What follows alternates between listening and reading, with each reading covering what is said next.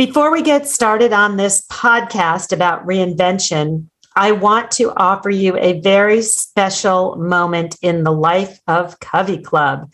I'm Leslie Jane Seymour, and I'm the founder of Covey Club and the founder of this podcast. And believe it or not, shocking to me, we have hit 5 years, and it's our 5th year birthday. And we are running such an incredible special for subscriptions. I would love you to come over and join the Covey Club, which is HR Central for learning about reinvention. This is where you will meet incredible women at Covey Club who will hold a space for you while you figure out what's next. We instruct twice a week. We have all kinds of masterminds, Sorry.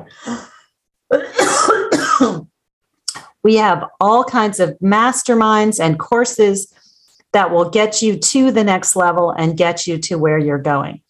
I hope that you will come take advantage of this very special moment where we are selling our subscriptions for 30% off. You won't see that again. It ends March 1st at 11:59 p.m. Pacific time. And that's it. We would love to have you come meet the amazing women of Covey Club. This is a crazy moment where we are just giving the Covey Club away. And now on to our podcast.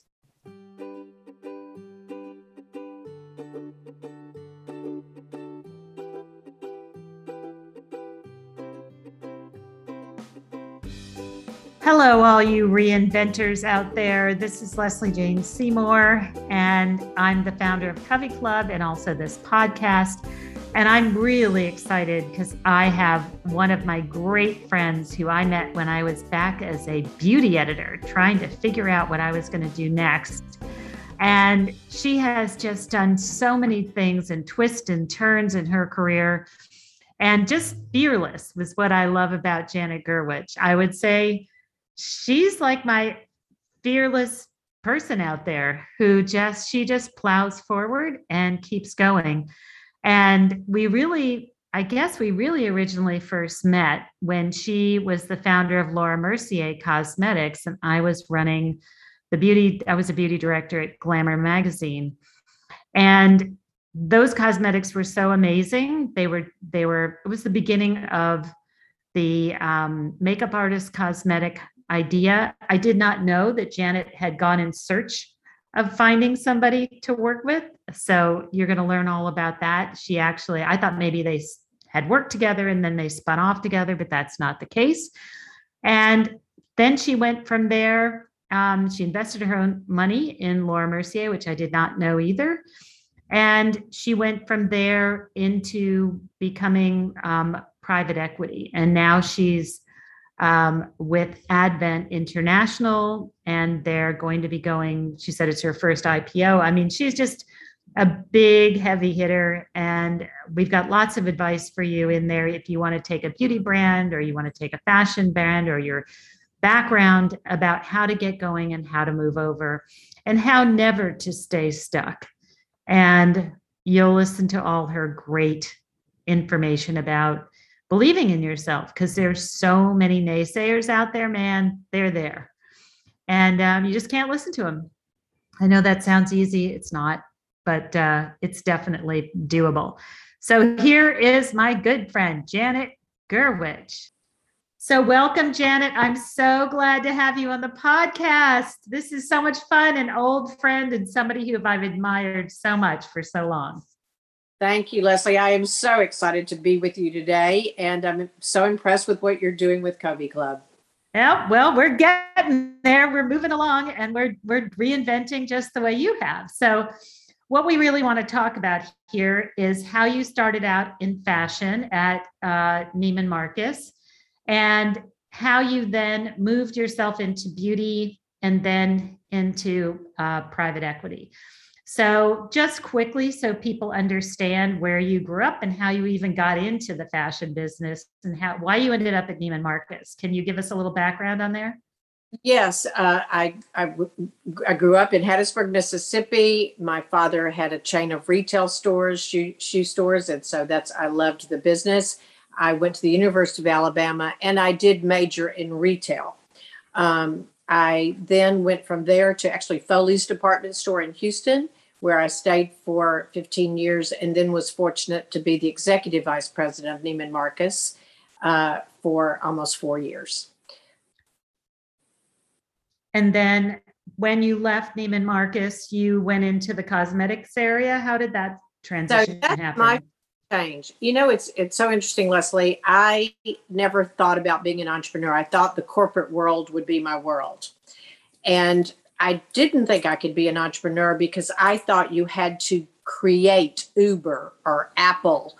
I didn't think you could create a better shoe and call it Manolo Blahnik, or create a great makeup brand around a really savvy, talented makeup artist named Laura Mercier. So I think I wasn't open to that I could start something. And I met Bobby Brown when I was at Neiman Marcus. And really, it's the first time I started thinking. And what I encourage people to do is be aware of what's around you. And it was so unusual at that time for a small beauty brand to be at Neiman Marcus. And so I was so excited to see maybe there was an inflection point at that time. And I truly took many pages out of Bobby's book, which she knows, and decided at the age of 42 to leave Neiman Marcus and start my own company, Laura Mercier. And how did you find Laura? Did you know each other, or how did that happen? Good question. I did not know her. And this is another point I want to make, is networking is so important when you're recreating. And so I knew the beauty editors because it was a different time where beauty editors, as you know, were very important. And I asked the beauty editors at Vogue, Harper's, and Allure to help me, who were the world's top makeup artists. And they each sent me a list and how to reach them. They were all men with the exception of 2. And I wanted a woman, and I chose Laura Mercier. And what did she say when you went to her? Was this just when Bobby was getting started? So you thought, okay, there's a pathway here. And how did you sort of, that's a pretty big leap. I mean, did you sock away enough money that you could survive if this didn't work out? So all good questions. One, I did get married, and that did help. He could pay for my room and board. So that was good in a nice way. But no, I did. I took my own money. At that time, it was like $1.3 million, all the money I had in the world, and I put it into this. And I got a partner who I had met while I was at Neiman's. He had nothing to do with Neiman's, an entrepreneur. And he and I started it with about $3.5 million. But I give a speech about this, and I say I gave up my first class lifestyle, because you can imagine at Neiman's in those days, it was pretty amazing. And I gave up my first class lifestyle for a middle seat in coach. Ha, I understand that one. I understand that. $35 to move to the aisle. Nope, can't afford it. Yeah, exactly. But that's interesting. So you actually did not raise money. You just went out there and used your cash. You felt that strongly that you knew this was it. You put all your money on the gambling table. I took my risk. It was a different time, Leslie. There wasn't money available. Today, that's a great change. Okay. There was no venture capital money looking for a cosmetics company based in Houston, Texas. I mean, it just didn't exist. So it was a different time. And yes, we did put in our own money. I recommend if people can do friends and family, that's really good. I didn't. I just did my own with my partner, Gary.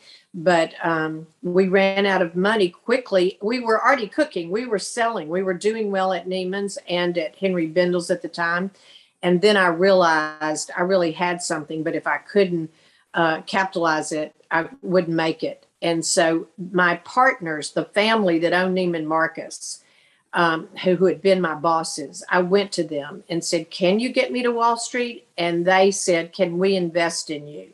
So I had a very odd coupling there. Neiman Marcus was my partner, owning 50. They did insist on 51%, and I took it. Wow, I didn't know that history. That's amazing. And then you were there 13 years creating Laura Mercier, and did you sell it after that? And so I was there 13 years. I didn't build a company to sell it, I built it to run it. But Neiman's sold Neiman's. They sold Neiman's is owned was owned by the Smith family. They owned Neiman's and Bergdorf, and in 2006 they sold it to private equity. Neiman's owned Laura Mercier, 51% of Laura Mercier, 56% of Kate Spade, and we were both just called in a room at Bergdorf's and said we were going to have to sell. Neither of us wanted to sell at that time, but we did have to sell. So I sold Laura Mercier. Amway, oddly enough, was the highest bidder. They then sold it years later to Shiseido. Wow, what a history. Incredible. And I remember Laura Mercier. I think I was a beauty editor at Glamour, and you had this incredible under eye product that nobody had. And I remember thinking, I'm going to quit my job and just sell this stuff door to door.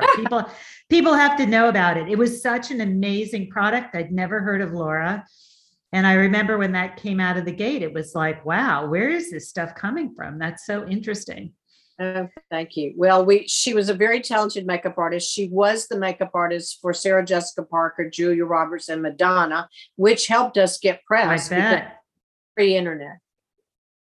And then you went from there to, it looks like you've got a little bit of time in between, a year maybe, or Castanea Partners?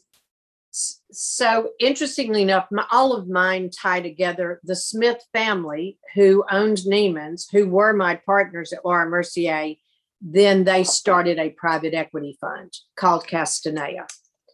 And they asked me, would I come? And then I was 55. And I actually had sold my company, was in a very nice situation, and thought I won't work again. So I rented a villa in Tuscany and I stayed there for about 4 months. And then I realized, and I quote from the song in Hamilton, I wanted to be in the room where it happened. I really missed being in the room. So I joined Castanea as an operating partner, and we bought 4 beauty brands together over 10 years. And those were with Urban Decay. People might know that was one of them. Tatcha, Drybar, and Drybar. And First Aid Beauty, yes. And then on my own, I did Dollar Shave Club. So I did 5 brands. Oh my goodness, incredible. Okay. And you decided you just couldn't sit around and not be part of the game. Yes, I wanted to be in this way. I was in both beauty and finance. I wasn't running something because when I ran Laura Mercier, 450 employees, 27 countries, I didn't want that again. But on the other hand, I wanted to keep learning and I wanted to be in the game. Do you consider yourself a lifelong learner? You have to be. I mean, everything is changed so much. Either it's not that a lipstick's changed, but how you sell it and where you sell it has changed. And so, yes, I love learning, and I've learned from every entrepreneur that we've invested in. What's your biggest lesson that you learned over time? Was there any big, giant thing that you carry from place to place to place that that you use? Well, I take a lot of things, but I really think you have to have a strategy. When people come to me, like people come to you and say they have an idea, I say write a 1-page business plan. Just do it. I think I got this from McKinsey, but just write, what do you want to do? And I did that for myself, even though I didn't raise money. I put at the top, I want to create a beauty brand, color-based, around a very talented female makeup artist. You know, what's your elevator pitch? What do you want to do? And then below that, you write, what do you have to do that? And then put dates on there. I need to find the makeup artist, first of all. So how was I going to do that? I was going to talk to the beauty editors, get a list, go to New York, meet them, you know, and I gave myself deadlines. And not that you definitely make it, but I tried to say by April 30, I'm going to do that, you know, so you can follow up on yourself. I love the 1-page plan because I think everybody's so overwhelmed when they say, I want a pitch deck, I want a full, you know, business plan and everybody's just making up the numbers anyway, right? That's so true. That's so true. And so when you put it on paper, first of all, you make it real for yourself. And it forces you to clarify, what do you want to do? And then how will you do it? And on what timeline? And if you need money in addition, how will you raise it? Love it. So let's talk about, now you're into board of directors, and you're in the background now. You're not actually hands-on, am I correct? Well, I am on the board. What I am, we're an investor. So when I invested, say, with Castanea, I personally invested, Leslie, as well as they invested. And I am a strategic, I like a Dry Bar, they didn't have any products. They just had salons when we invested in 2012. And I helped Allie. We literally went to the lab and created Dry Bar product, the hair brand. Oh my God, I love Dry Bar products. You're kidding. I didn't know that. Oh Yeah. my God. I still use them. Amazing. Good. Well, Allie Webb, she's the founder, but she didn't know how to go, put that together, obviously. And she talks about this too, but she knew what she wanted. So we went to the labs together. So on that one, I was very active. On some of them, not as active, but I'm certainly very involved, because I'm an investor as well as on the board. And my partners usually own the brand. So yeah. That's great. So you don't have to do the day-by-day slog, but you can get involved and still have fun with it in the way that you like. Is that right? And still be creative? That's exactly right. Because when I left, after I sold Laura Mercier, I did think originally I just wanted to be on public boards. And actually, I got one experience, and it was to be on the board of La-Z-Boy, which is an odd one with my background. But that's totally hilarious. La-Z-Boy? I can't see you in La-Z-Boy. I'm not seeing it. Well, that's funny. But one time, Leonard Lauder and I had lunch, and he said, "Why are you on the board of La-Z-Boy?" And I said, "Because they asked me." And it's hard to get on public boards. And so I did. They wanted someone that had prestige background, and I had Neiman's background. So anyway, I was on that board, and I thank them every day because they taught me how to be on a public board. And I really thought that's not for me, because it's a compensation committee, it's an audit committee, it's a nominating governance. It wasn't the strategic part that I loved. So it was a great experience, but I knew then that I wanted to be on private equity boards where you're much more involved. Now, it's very hard. There are a lot of listeners for Covey who would like to be on boards, and they can't make the transition, especially if they're women. Extremely difficult. Because they can't get the opportunity, or they don't like it when they do They can't get the opportunities. They're trying to figure out where to go to get the opportunities. There are a lot of managerial, bankers, lawyers. That's their next thing they're dying to do. Are there any pointers you want to hand out while we're at it? I did use a headhunter. I used a Houston-based headhunter, but he was part of Russell Reynolds. And he even, they wanted someone with a prestige background. La-Z-Boy had hired a headhunter. Many people hire headhunters. So I think that's certainly one thing to do. That's good. I had not heard of that. Definitely. Many, many people hire headhunters. We do in private equity. I'm now at Advent, a very big private equity group, about $67 billion under investment. Based in Boston, but we have Olaplex, a hair brand, and we did use a headhunter to find people with specific skills. And do they actually then look for women to broaden out the board, or diversity? Is it that kind of headhunting? So I have been so impressed. One of the reasons I went to Advent when Castanea didn't go forward is there was a female partner at Advent, and there are so few in private equity, even in beauty, which is so shocking to me. But Trisha Glenn, my partner, not only is a female partner at Advent, but she did the Olaplex board, and she made it all women with the exception of two men that work at Advent, two of her partners. And And she also made it very diverse. We have, in fact, do you know Deidre Finley? No. She is the CMO of Condé Nast. Oh, no.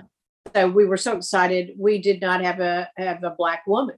And just the fact that someone's thinking about all of this, there are so many qualified people, but we just, you got to sit down and think this out. And we did. And it's just such a great board. And Jui Wong, who is the CEO. And what I love, we're going public next week. And all these women are going to benefit financially so much from this. And I really compliment Trisha Glenn, my partner, for that. That's amazing. What a great story. Awesome. Do you want to talk a little bit about Olaplex? Because that was kind of an underground thing. When you told me that you all owned Olaplex, I was like, oh my God, my favorite product in the world. And there are probably a lot of people who are listening who love that product. And if they don't, you got to go try it because it's an amazing hair repair. It really does the job. But people didn't, I mean, I guess maybe in the beauty business, deep inside, people know Olaplex, all the, the colorists and stuff like that, but the consumer doesn't know it as well. Well, you're right. It started in the professional channel, and still 50% of our business is in the professional channel. And that has been the key to our success. Olaplex works, and it's that simple. It is science. It is, and I think that's unusual in beauty. We have, not marketing, it's science. And imagine that. I know, but that's why it can go public, because we have patents, and these patents really work. And so that has been our influencers. Our influencers have been the professional hairdressers who have been fabulous, and they sell Olaplex in their salons. We are the #1 brand at Sephora. There's never been a hair brand that's been even in the top, 5 probably ever, for hair to be. And we only have 7 SKUs. We only make 7 products. So it's just amazing. It works. And I've never taken a company public. So you said, do I learn? I am learning so much about being on NASDAQ next Thursday. So it's great. And we'll continue to be on the board. Our board will stay.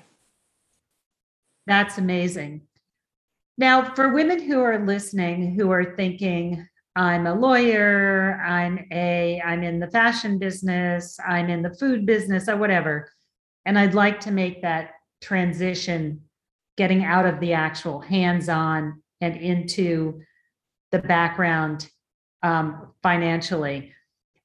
Other than going to a headhunter, I mean, is that really their best way in to being on one of these boards and getting themselves in there?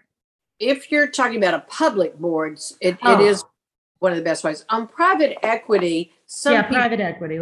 On private equity, we did not hire outside people at Castanea. We were smaller companies, and we didn't do that. But at boards the size that Advent does, we do use headhunters, big headhunters, to help us find people and specialists in whatever, e-commerce, cybersecurity, whatever it is that we were looking for. And, another thing is private equity, Leslie, for people that are at the top of their field. Like if you know the food industry, for example, it's similar to what I did. I knew the beauty industry. Right. And that's what I brought. I do not have an MBA, where everyone around me has a Harvard or Stanford or Wharton MBA. And I asked originally, did I need to do that? And they go, no, you have everything we need. We all have that. We need you to know the industry. So if you're in an industry that private equity is involved in, you could do what I do, which is an operating partner with one of the private equity firms, because it's been a great 3rd or 4th career for me. So you're kind of like this specialist. They know all the backroom stuff, but you know the front end of the specialty. That's right. You're right. I mean, I certainly understand the financials. I ran my own company. I mean, every job I've had has had a huge financial piece. Right. But But that's not what they have. They have me to make sure that our sales are great and our profit is great, and that our strategy is right. And that you're actually picking products people are interested in, right? That's right. I've got to pick the right brand. Got to pick the right brand and the right entrepreneur, because not you could have a fabulous brand, but an entrepreneur who doesn't see how to make it, how to scale it. So you've got to get people that have the same goals as you. What do you think is the future of beauty brands and private equity going forward? Do you see it growing? Do you see it shrinking? Has it reached stasis? Where's your sort of eyesight going to? It's huge right now. So to just, first of all, there's so much money available if someone has really a white space. I mean, today I would not invest in something. It's interesting. Someone at Sephora just called me about something that seems very interesting, but it's different. And that's what I think was so great about Olaplex. It really had a point of difference.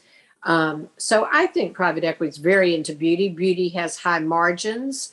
And I think the young consumer is very open to new names. So if you have a fresh approach, you have a fresh product, it's crowded now. I have to say, when I entered with Laura Mercier, it wasn't so crowded except for the behemoths of L'Oreal, of course, Shiseido and Estee Lauder.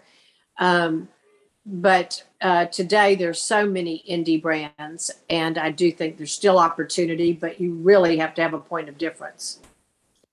What do you think is the future if people are listening and they're thinking about what the future beauty is going to be, beauty products, beauty investments, and maybe something that they're working on, it might ring a bell for them. What do you see? Do we feel like we have enough makeup artist brands already? That's kind of feels like it's in the past. What are we moving toward? What are the trends that you see? Well, I see seriously people that have come up with a creative difference, something that is different. I go back to Olaplex on this. Tatcha, I'll use Tatcha as an example. She believed that Japan had the best skincare, and she actually built her own lab there, and her brand is doing brilliantly. If it had been in previous years, she would have had it at the top department stores in the world and had to sell it at a very high price. Instead, although it is expensive relative to other brands, it's maybe the top of Sephora, but it's fabulous product, all made in Japan, with Vicky Tsai, fabulous entrepreneur behind it. So I just think I couldn't tell you that eyeliner is going to be those things will still be right, but can you do a better one? Can you make your brand have a reason to be? And a lot of brands won't make it, to be honest. Of course, a lot of brands will not make it. If you can talk to Sephora or Ulta and they help you, at Sephora, they do something called In the Kitchen. If they let you in the kitchen, they will help guide you and they will help build you. Is that like their own little accelerator for people who have good ideas in beauty? Yeah, they do. It is their own accelerator, and they do have an accelerate program, and I'm on that board. Interesting. It more, are the big bucks being made by science-based breakthroughs? Is that what you're saying at all, or no? No, because there's not enough of those. But I mean, if you really have a science breakthrough, and there's more and more of that. I am finding science and beauty really, mingling much more than they did, because I just don't think marketing alone will do it as it did in the past. So as we pull into the end of our talk here, Janet, you've given us a lot of good pointers, but is there anything overall, we're talking to women like you and me, they're trying to figure out what's next. They might be facing, they've done their career, what it is, or they might be facing ageism. They might be thinking they want a different type of lifestyle. Can you give us 2 or 3 other pointers about how to do what you did, how to make those kind of transitions? And I think a lot of it is courage. You seem to be very courageous. I'm sure behind the scenes you weren't as courageous as you sound right now. You sound like, but I know everybody struggles, and it's not as easy as it seems. But how would you put that out there to women who are thinking about transitioning? Well, this sounds so probably redundant, but you must believe in yourself, because I just think people are going to always doubt you. They doubted me when I would say, I'm going to leave my she job at Neiman Marcus to start a cosmetics company in Houston. People said, is there a shortage of mascara? I mean, and that's in 1995. What are you doing? So you have to really, one, have a real idea and have a strategy, and then surround yourself with the right team. I could not have built this without Laura Mercier, and I couldn't have built this without Sharon Collier, my head of sales, who came from the beauty industry, which I did not. So, I mean, you've got to know what you don't know and surround yourself with the right people, but you've got to believe in what you're saying you're going to do on that piece of paper, that you're going to build a cosmetics company around a great makeup artist. So I think, secondly, network. You're talking about women that already have networks. Use that network. I know you and I met at Bergdorf's for lunch when you were thinking what you were doing. You need to use your network, talk to the people who can really help you. Think it.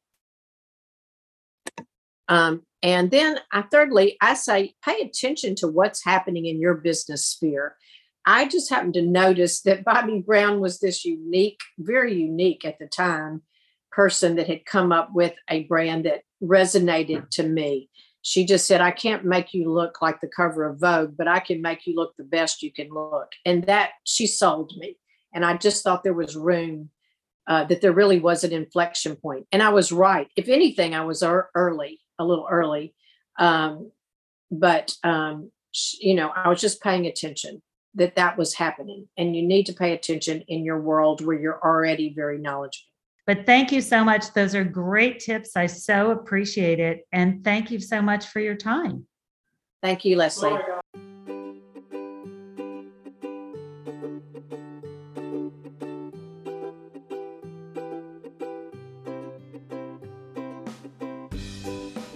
So thank you all for listening to this podcast, and I hope that it gave you some ideas, both inspiration and tactical ideas on how to attack your reinvention.